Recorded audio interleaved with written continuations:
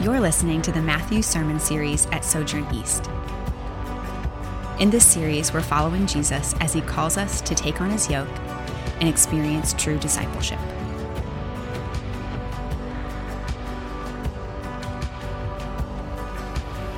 That same day, Jesus went out of the house and sat beside the sea. And great crowds gathered about him, so that he got into a boat and sat down. And the whole crowd stood on the beach, and he told them many things in parables, saying, A sower went out to sow, and as he sowed, some seeds fell along the path, and the birds came and devoured them. Other seeds fell on rocky ground, where they did not have much soil, and they immediately sprang up, since they had no depth of soil. But when the sun rose, they were scorched, and since they had no root, they withered away. Other seeds fell among thorns, and the thorns grew up and choked them. And other seeds fell on good soil and produced grain, some 100-fold, some 60, some 30. He who has ears, let him hear. Then the disciples came and said to him, Why do you speak to them in parables? This is the word of the Lord. You may be seated. Well, good morning. Peace be with you. If you're visiting with us, we are about halfway through a 2.5-year journey through Matthew's gospel, and we're jumping back into the gospel today, and we come to one of the most famous stories or parables that Jesus ever taught. And I think one of the challenges we face in coming to this text is that most of us are familiar with it. If you grew up in church, if you've been in Bible study, you've probably heard this taught on before, and it's very tempting for us to just jump to the end and start asking or talking or wrestling through what type of soil am I? Am I the path, the rocky soil, the thorny soil, the good soil? And while that's a good and important question to ask, if we jump straight there, we miss out on both the weightiness of this text, but also we miss out on the strangeness of this text. When Jesus first taught this parable, the meaning wasn't obvious to the disciples. That's why they asked him. And the disciples, they were a little dense, but they weren't that dense. Jesus, he teaches this, gives a short story, and it's very confusing for them. And I think it's important for us to kind of get in and say, what was going on here? And why was this so challenging and strange and confusing for them? Because that's when we start to really press into the real weight and gravity of what Jesus is teaching here. So what I want to do this morning, Michael just read the first 10 verses. We're actually going to work through the whole section, verses 1 to 23 of chapter 13. And the structure is really, really important. That's why I want to do that. But I want to ask you, to the best of your ability, to set aside what you know about this passage so that you might hear it fresh. You might hear it the way they first heard it. You might hear it in all of its weightiness, just as the disciples heard it 2,000 years ago. And before we jump in, will you join me in prayer?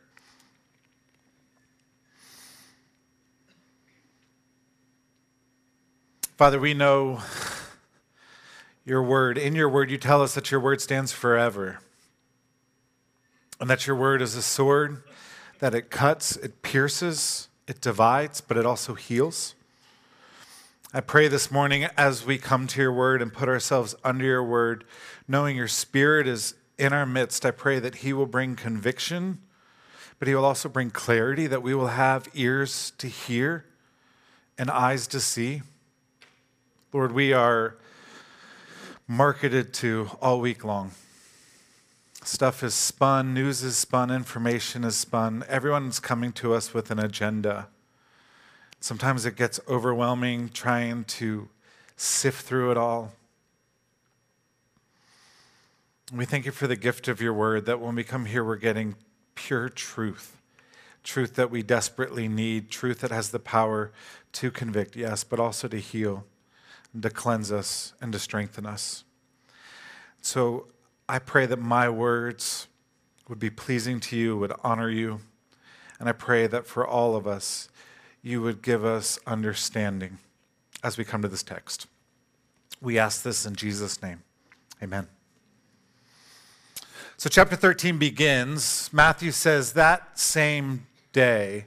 And so we've got to go back to really understand this parable. We've got to understand something of the context. And I want to give a brief flyover of Matthew up to this point. From chapters 1 to 9, Matthew, he gives us Jesus' lineage. He tells us what Jesus' mission is, about how Jesus announced the kingdom of God, the reign of God is here. Repent, turn, and enter in. And then Jesus gives the most famous sermon ever, the Sermon on the Mount, chapters 5 to 7. Then he does a bunch of powerful miracles. And so the first 9 chapters, it's Matthew's painting a picture of who Jesus is. And then we get to chapter 10, and things start to change. Jesus tells his disciples, the work I've been doing, you're going to join me in it, because it's not just me doing it. You're going to be a part. And then he warns them, but you need to beware. You're going to go out, and you're going to face opposition in my name. You're going to be persecuted in my name. And then we get to chapter 12, and conflict. That's when the conflict really starts to heat up. Jesus gets into a very public, very sharp argument with the Pharisees. And it all centered around the fact that Jesus and his disciples, they were walking through a field on the Sabbath, and they were plucking heads of grain, and they were eating them.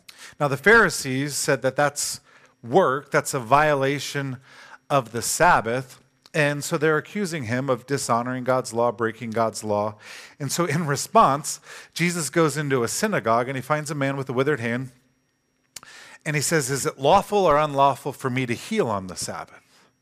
Now, according to their rules, it's probably unlawful, but Jesus tells the man, stretch out your hand. Now, the Pharisees didn't see this as a wonderful, miraculous healing act of God. They saw this as Jesus provoking them. And so they become enraged. They say he belongs to Satan. And then in verse 14 of chapter 12, we're told, this is a real turning point in the gospel. We're told that the Pharisees went out and plotted how they might kill Jesus. By the end of chapter 12, Jesus' own mother and brothers come to confront him and try to talk some sense into him. And that's how chapter 12 ends. He says, who are my mother and who are my brothers?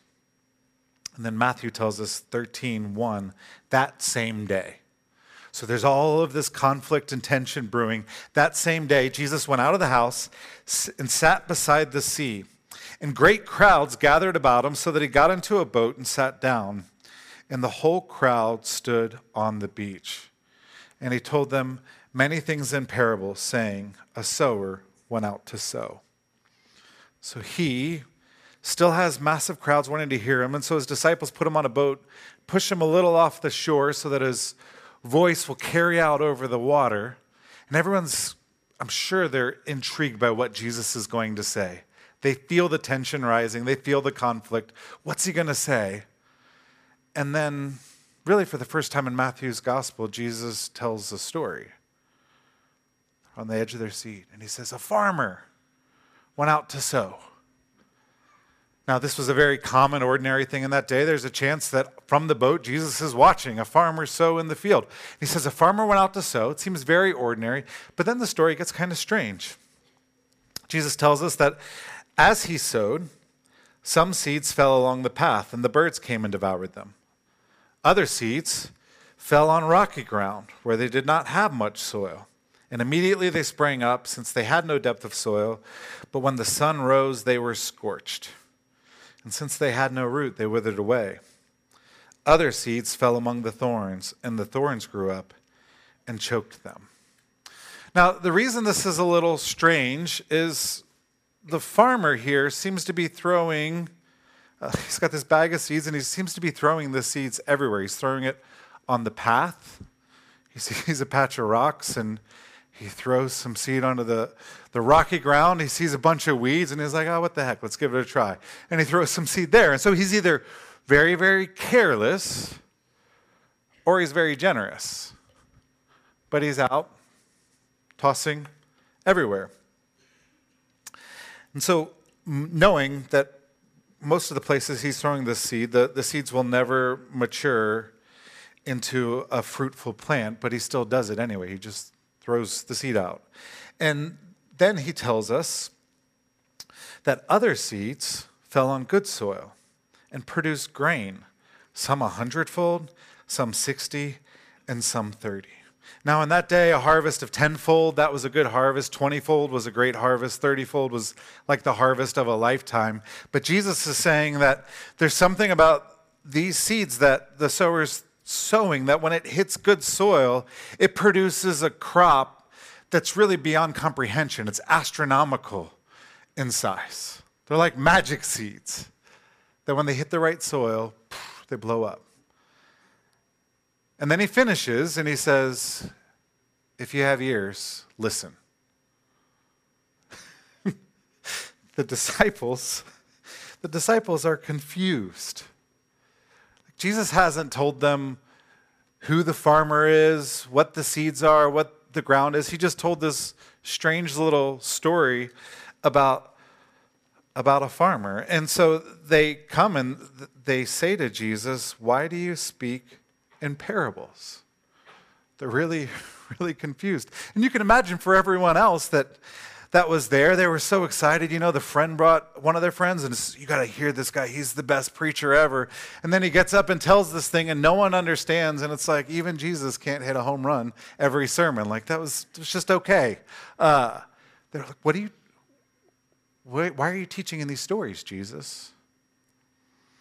And the reason they're asking this is because up until now, Jesus' teaching has been pretty clear and straightforward. That doesn't mean it hasn't been challenging or convicting, but the meaning has been pretty obvious in everything that he's been teaching. And I mean, it was his amazing teaching matched with his miracles that caused all of these crowds to flock to him. He spoke as one with authority. He's doing miracles and he's telling people that God is not detached, that the kingdom of God is at hand. He's telling them that God is not a distant or cold God, but he is a father who knows the number of hairs on your head. And even a sparrow can't fall to the ground apart from his will. He gives them this vision of God that is expansive and so encouraging. It's like water in the desert. And then here, everything changes. Tells a bizarre story about a careless farmer and his bag of magic seeds. What gives? Why the parables, Jesus? And Jesus responds. He basically gives two answers to this question. And this is in verses 11 to 17 of Matthew 13. And I'm going to tell you, it's a challenging section of Scripture. His answer, why do you teach in parables? It's challenging. And it's challenging because the first reason he teaches in parables, he says, is to conceal the truth from some people. In verse 13, he says, this is why I speak to them in parables, because seeing they do not see, and hearing they do not hear, nor do they understand. Now, normally speakers, preachers, pastors, we use stories to illustrate points and drive them home. And you know, a good story can really tie a sermon together. And it seems like that's what Jesus is saying here at first, that he's using stories to make his teaching more accessible and understandable. But then right after he says this, he quotes a really challenging passage from Isaiah 6, a passage we looked at together just 2 weeks ago, where God's talking about the hardness of people's hearts. Jesus says, quoting, "You will indeed hear, but you'll never understand. You will indeed see, but you'll never perceive. For this people's heart has grown dull, and with their eyes they can barely see and hear, and their eyes they have closed, lest they should see with their eyes and hear with their ears and understand with them with their heart and turn, and I would heal them."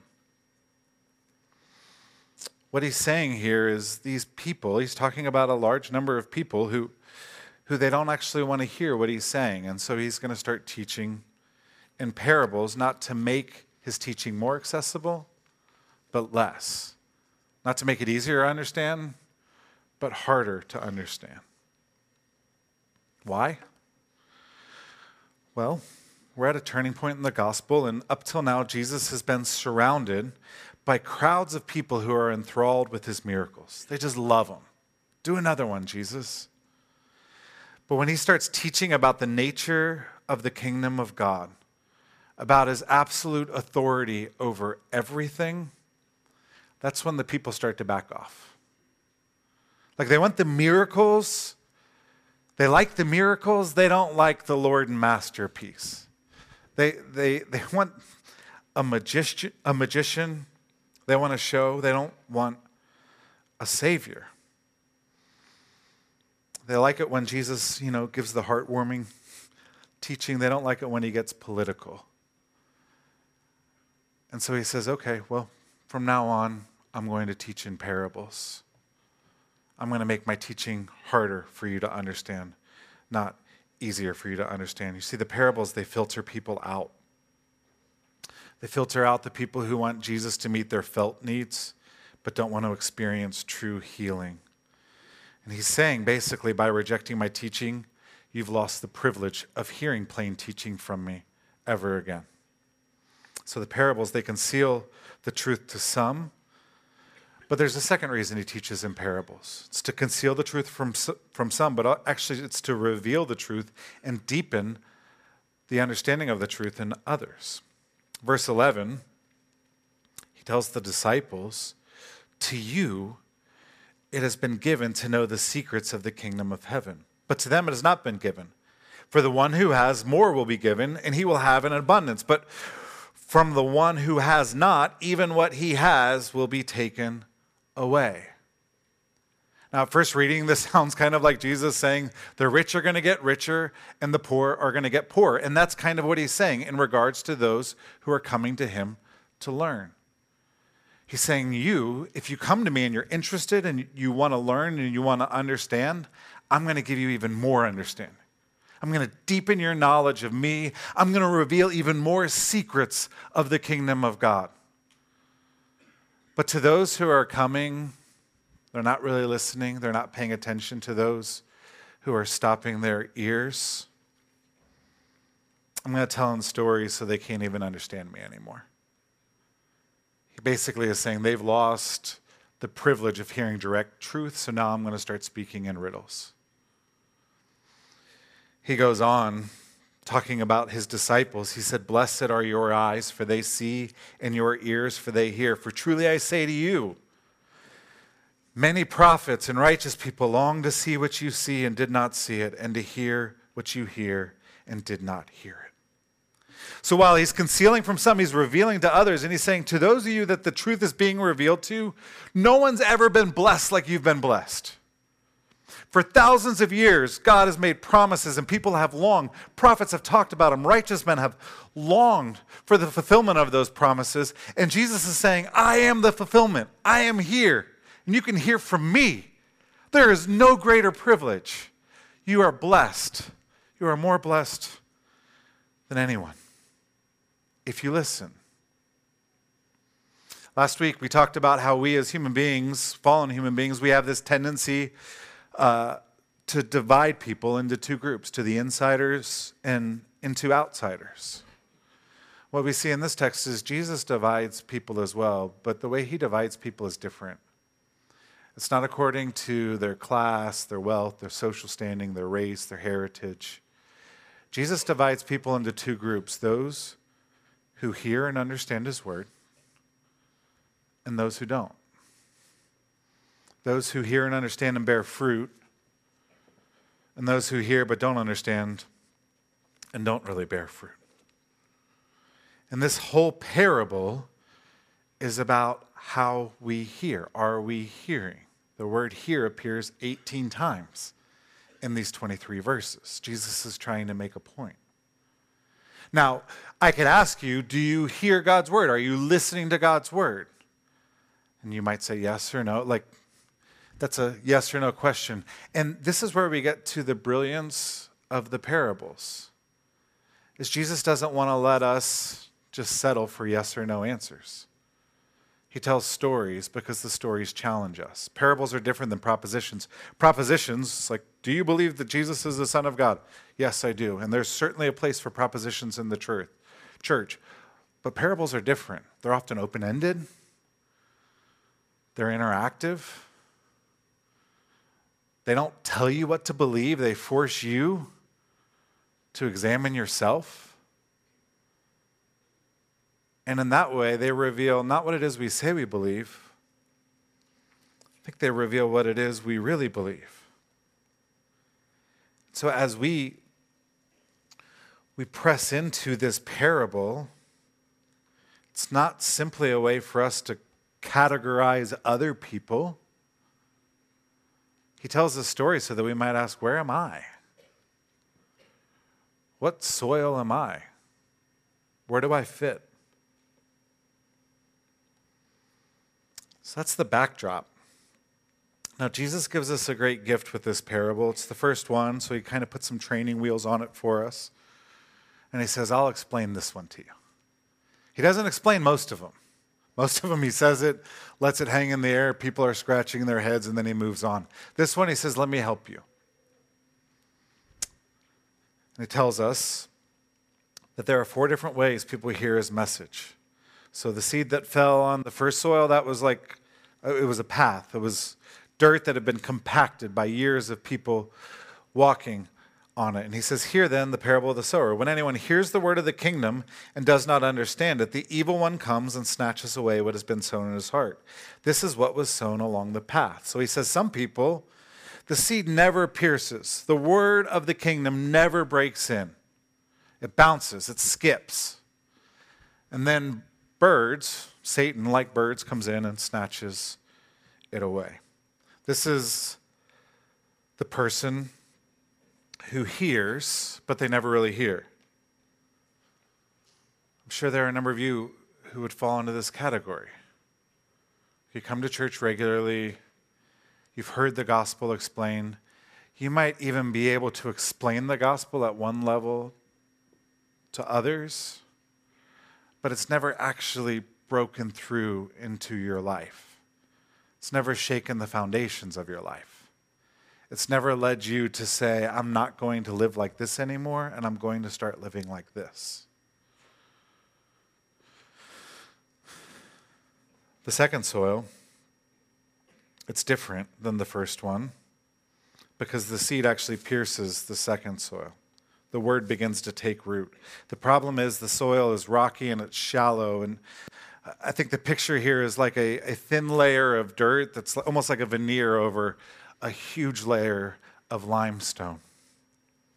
And the seed can't grow deep roots, and so when the sun rises at noon and starts to really beat down on it, it scorches and burns the plant and it dies. Jesus tells us in verse 20, as for what was sown on rocky ground, this is the one who hears the word and immediately receives it with joy. Yet he has no root in himself, but endures for a while, and when tribulation or persecution arises on account of the world, immediately he falls away. So the person Jesus is describing here, it's a person who hears the word of the kingdom, hears the gospel, and responds to it at an emotional level. They receive it with joy, he says. And so this could be a person who, had an amazing worship experience at a church, and then there was an altar call, and they're crying, and they're just overwhelmed with emotion, and they come down, or they're at a youth camp or a youth event, and they're raising their hands, or they're standing up. They have this, they're like swept up in the moment, but it only lasts for a moment. Because they have a response, but then Jesus says either trials or trouble or persecution emerge, and their faith, which sprung up so quickly, withers and dies. Now, I did youth ministry for a number of years, and I saw this reality many, many times, where kids would have an emotional response to the gospel, they'd be overwhelmed, and then they'd go home, and their parents would immediately start challenging them. And normally it wasn't, how dare you believe in God? Most of the kids' parents were like, hey, I'm happy you believe in God. Wait a second, why are you reading the Bible? Did someone die? What are you doing?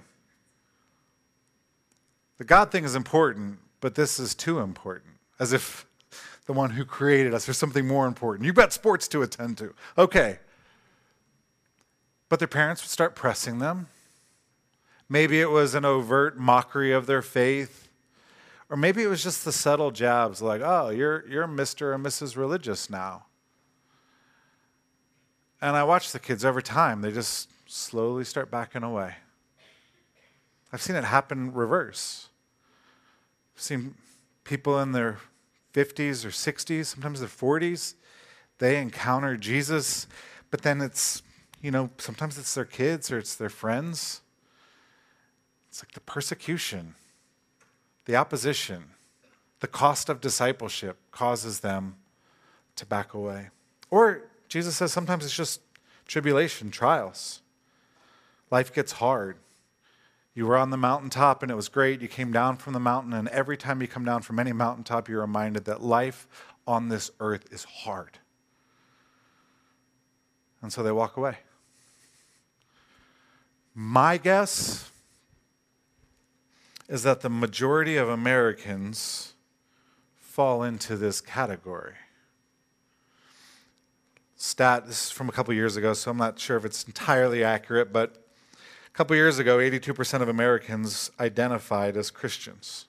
4 out of 5 Americans identified basically as Christians. Now, 4 out of 5 of those, 80% of those who identify as Christians in America don't believe in absolute moral truth. They don't believe that the church is essential. They give less than 1.5% of their money away, not just to the church, but to anything. And the majority of them don't believe in the Holy Spirit. Jesus knew nothing of a Christianity that didn't believe in the third member of the Trinity. He knew nothing of a Christianity that didn't lead people to generosity. He knew nothing of a Christianity that said, yes, I believe in God, but you can't actually say this is right and this is wrong. And yet that's where the majority of people in our country live. They had an experience, they can point back to it, and they have a false sense of comfort and security from that.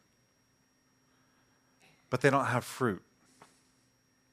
And their faith is more something that happened a while ago. It's not a living, breathing reality today.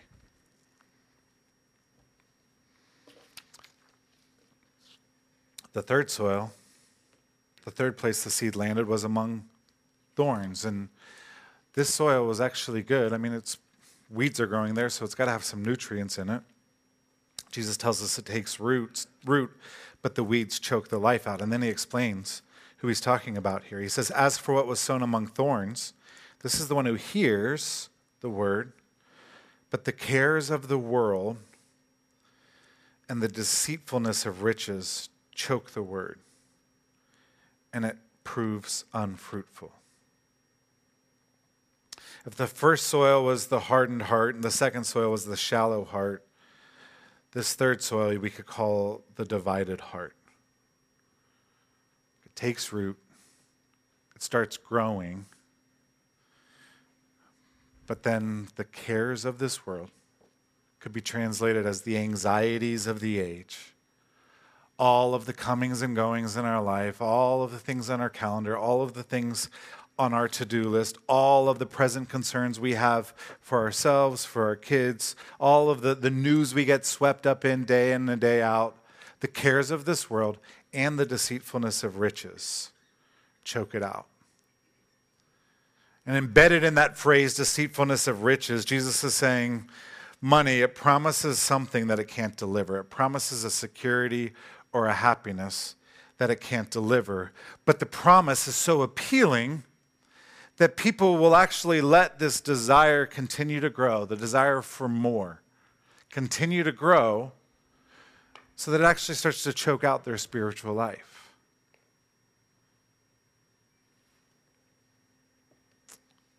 When I read this, that's the one that challenges me. I've got a lot of cares. I've got a lot of things that I think, man, our life would be better if we were here, or this happened. I've got a lot of things that compete for my attention and my energy, and I'm guessing a lot of you feel this too. If you're here this morning, I'm guessing a lot of you feel this, that we have a lot of things that creep in all the time and are trying to choke out our faith, robbing the nutrients, the attention, the time, our affections, what we love.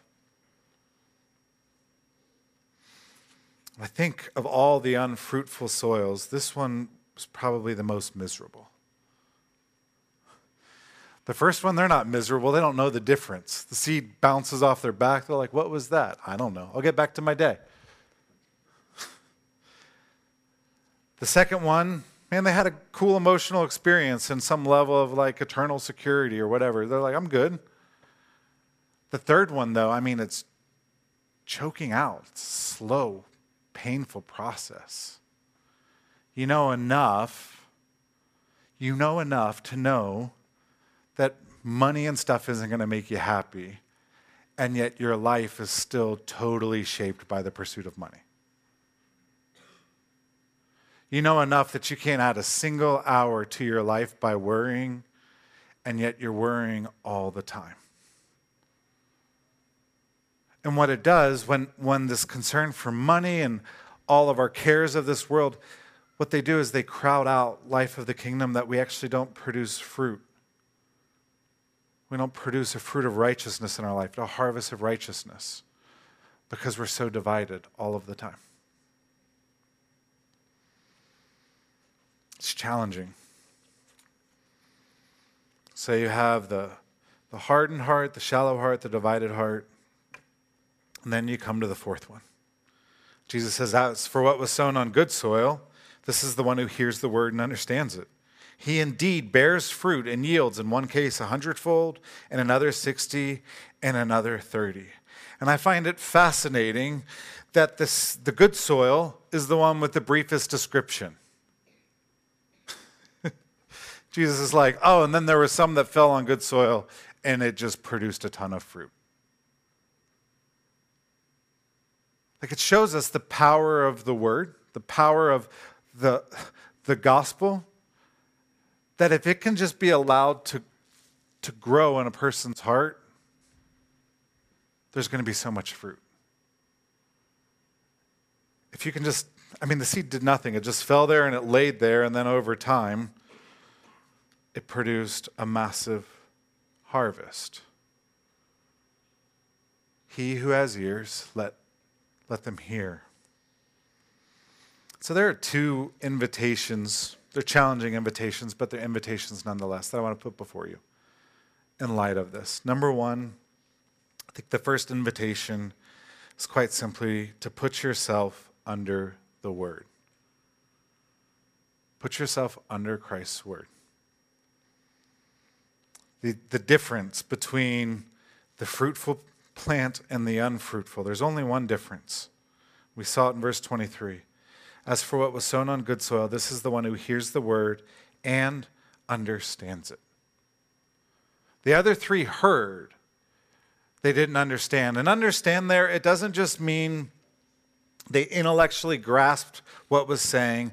Understand, that word literally means to put things together.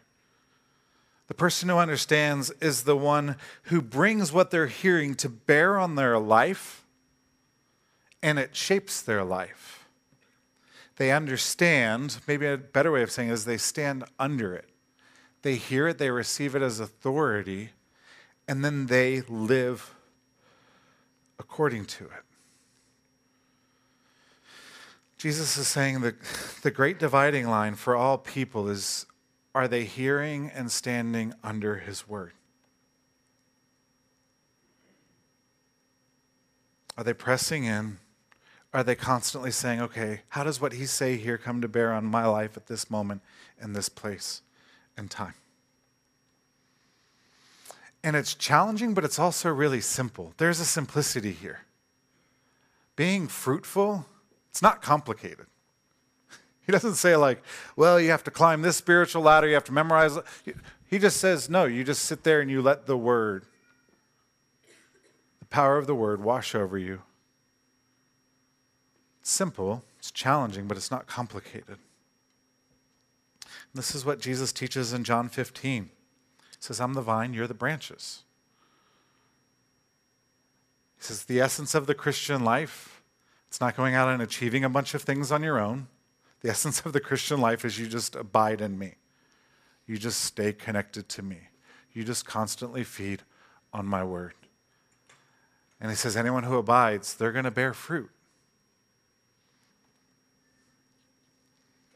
But he also says, every branch that does not bear fruit is cut off and thrown into the fire. And that's an intense passage. And, I'm always very hesitant to talk about people's eternal destinies because that's not my call, that's Jesus' call. But something I never noticed until this week is Jesus goes out of the way in the parable of the sower to make it really clear that the seed that fell in the first three soils, none of them bore fruit. Not one of them. He doesn't say that their fruit wasn't very good or it was deformed. He was like, they were all unfruitful. And then in John 15, he says, every branch that doesn't bear fruit is cut off. I think there's a real warning here. You put yourself in the shoes of his disciples and his fans back 2,000 years ago. You're sitting on the beach and you're hearing this, and you realize there's one of two choices you make. You either put yourself under his word or you don't. Those are the choices. You're no longer able just to say, like, he's a motivational speaker and he's interesting and I kind of like some of his stuff on this. It's either I'm going to put myself under, let this shape my life, or I'm going to walk away.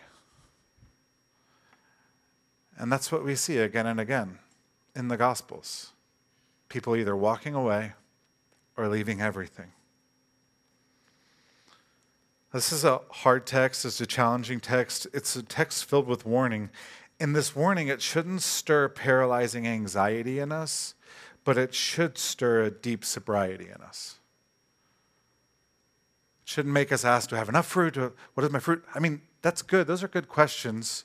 But some of you have very sensitive consciences, and you already struggle to believe that God loves you, and so you hear something like this, and you immediately go to all of your failures or how you really blew it this week or the big sin in your life or whatever it is.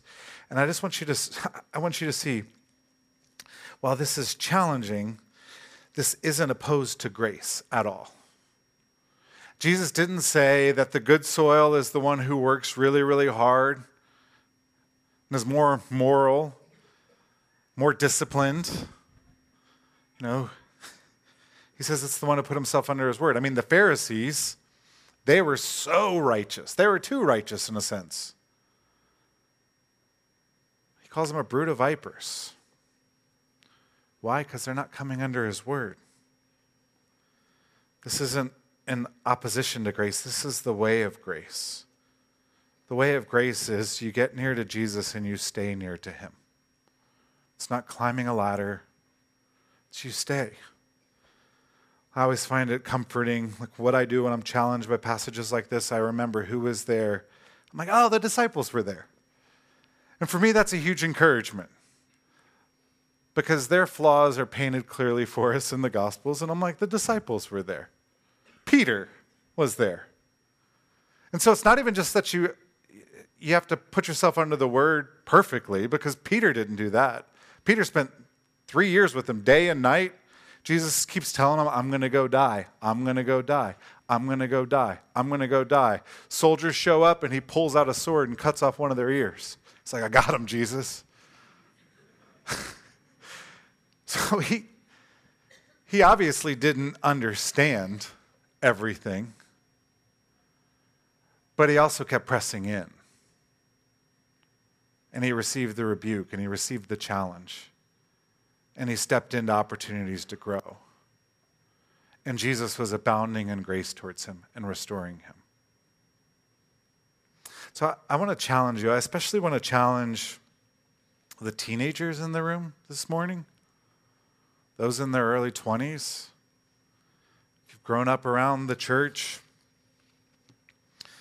you can't, nobody's born a Christian is what I want you to hear. Your parents might be faithful followers of Jesus. They might bring you to church. They might teach you. But eventually the day comes where you have to decide, do I want to put my life under his word or do I not? You can't live off your parents' faith. You can't live off of other people's faith. Eventually you have to make the decision. Am I going to put my life under his word? And you're going to have the whole world, this crazy world, which is filled with so much foolishness, they're going to tell you that that's not the way to life. But you just trace out all of the paths that they tell you that lead to life, money, success, celebrity, sex, you name it. Just look at people who seem to have gotten that and where their lives end up. This is the way to life, but you have to make the decision. Your parents can't do it for you. We all have to make this decision.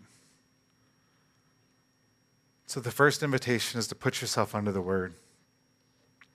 The second is to stay there, to persevere with patience. Fruitfulness, all it took for fruitfulness was just the conditions to remain the same. It's kind of awesome. I mean, that's grace right there. He didn't say, here's all the things to do. He said, just stay close, and eventually you're going to bear a lot of fruit. Now, this is hard for us. I mean, I love in Luke's version of the parable, he records Jesus as saying, Matthew didn't include this, but he says those in the fourth soil, they bear fruit with patience. You will bear fruit, just not instantly.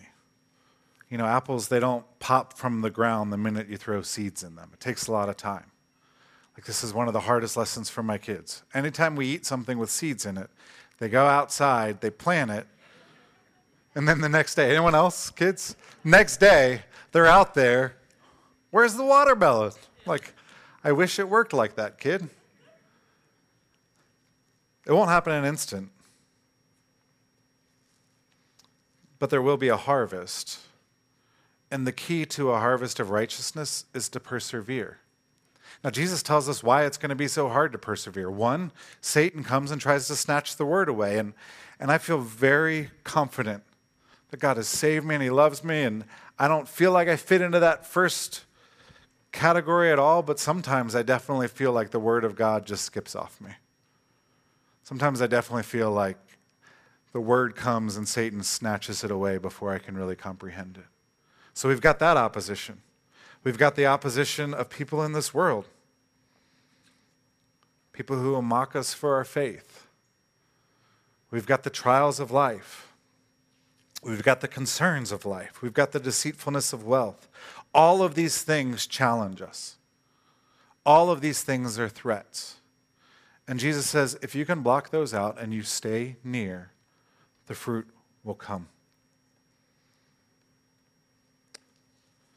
Perseverance is what he's calling us to here. If you find yourself in that fourth soil, be encouraged. I think another thing he's warning us about here is, hey, and don't get too discouraged when people that you were running with for a long time in the Christian faith, they're not running with you anymore. Don't get too discouraged if you see people who seem to respond and then they fall away. He gives us these warnings to say, listen, it's going to be hard. There are going to be people who never hear, people who briefly hear, and people who always kind of hear, but their life doesn't change. Don't be shocked by it. Just keep your hand to the plow.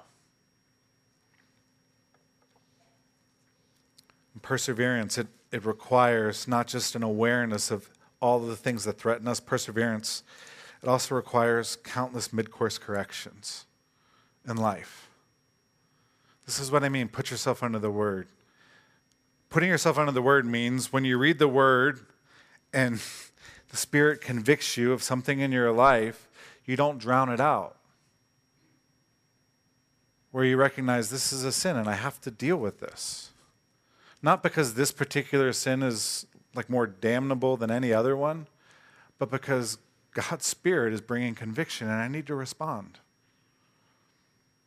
See, when we don't do that, we don't do it here, then we don't do it here. Next thing you know, our life is just so far from what Christ's desire for us is. I can tell you, like, one of the hardest parts of being a Christian for me over, I guess it's 25 years now, maybe a little longer, is seeing so many people leave the faith. And people talk about people who fall away. I don't like that phrase. Fall away makes it seem like they were like chasing hard after Jesus and then they slipped on the side of a cliff and just disappeared. Like, that's not what happens. What happens is people slowly walk away.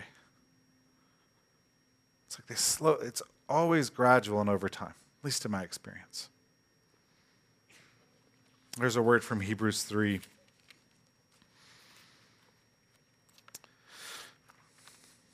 It's a warning. This passage in particular, I just haven't been able to shake it this week.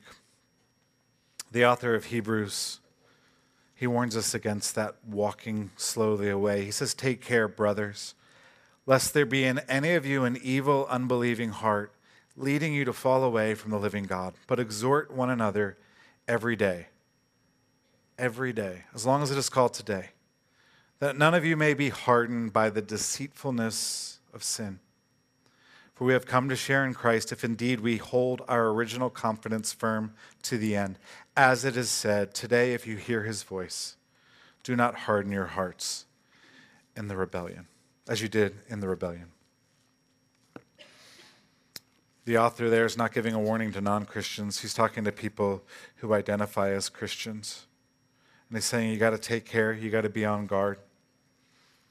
And if you hear his voice, don't harden your heart.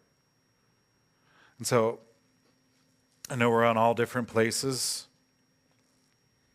in life, in our spiritual journey. God would be saying very different things to every single one of us. But if you hear his voice today, respond. You can respond in prayer. You can respond by grabbing someone you're close with and confessing. Maybe it's some big scandalous sin that you're terrified, or maybe it's just like, my heart's grown cold. But don't harden your heart. And one of the gifts, because you showed up this morning, one of the gifts is every time we gather, we're exhorting one another. Every Sunday when we gather, that's what we're doing. We're reminding ourselves of where true life is found. And every time we come to the Lord's table, we're reminding ourselves that salvation is not something we accomplish, and that all of these warnings, it's not about how we live a life that will make God love us. They're instead warnings where Jesus is saying, I've given my life for you. You abide in me. When we come to the table, we're reminded of Jesus Christ. The night before his crucifixion, he took a loaf of bread and he broke it. And he said, this is my body broken for you. And then he took the cup and he said, this is the cup of the new covenant of my blood poured out for you. Do this in remembrance of me. Communion is such an important part of my life. We talk about mid-course corrections. Once a week, this is a chance for me to say, wait a second, what's going on? What am I not addressing? It's a time for me to say, Lord, speak. Your servant's listening. And then to respond, not trying to earn his love, but because we have it. So if you're here and you're a Christian, we encourage you to come and to feast upon what Christ has done for you. If you're here and you're not a Christian, we ask that you not take part in this meal, but instead you hear and you seek understanding. Let me pray. I'm Kevin Jamison, lead pastor at Sojourn East. Thanks for listening. For more sermons, info about our church, and ways you can support the ministry of Sojourn East, visit sojournchurch.com/east.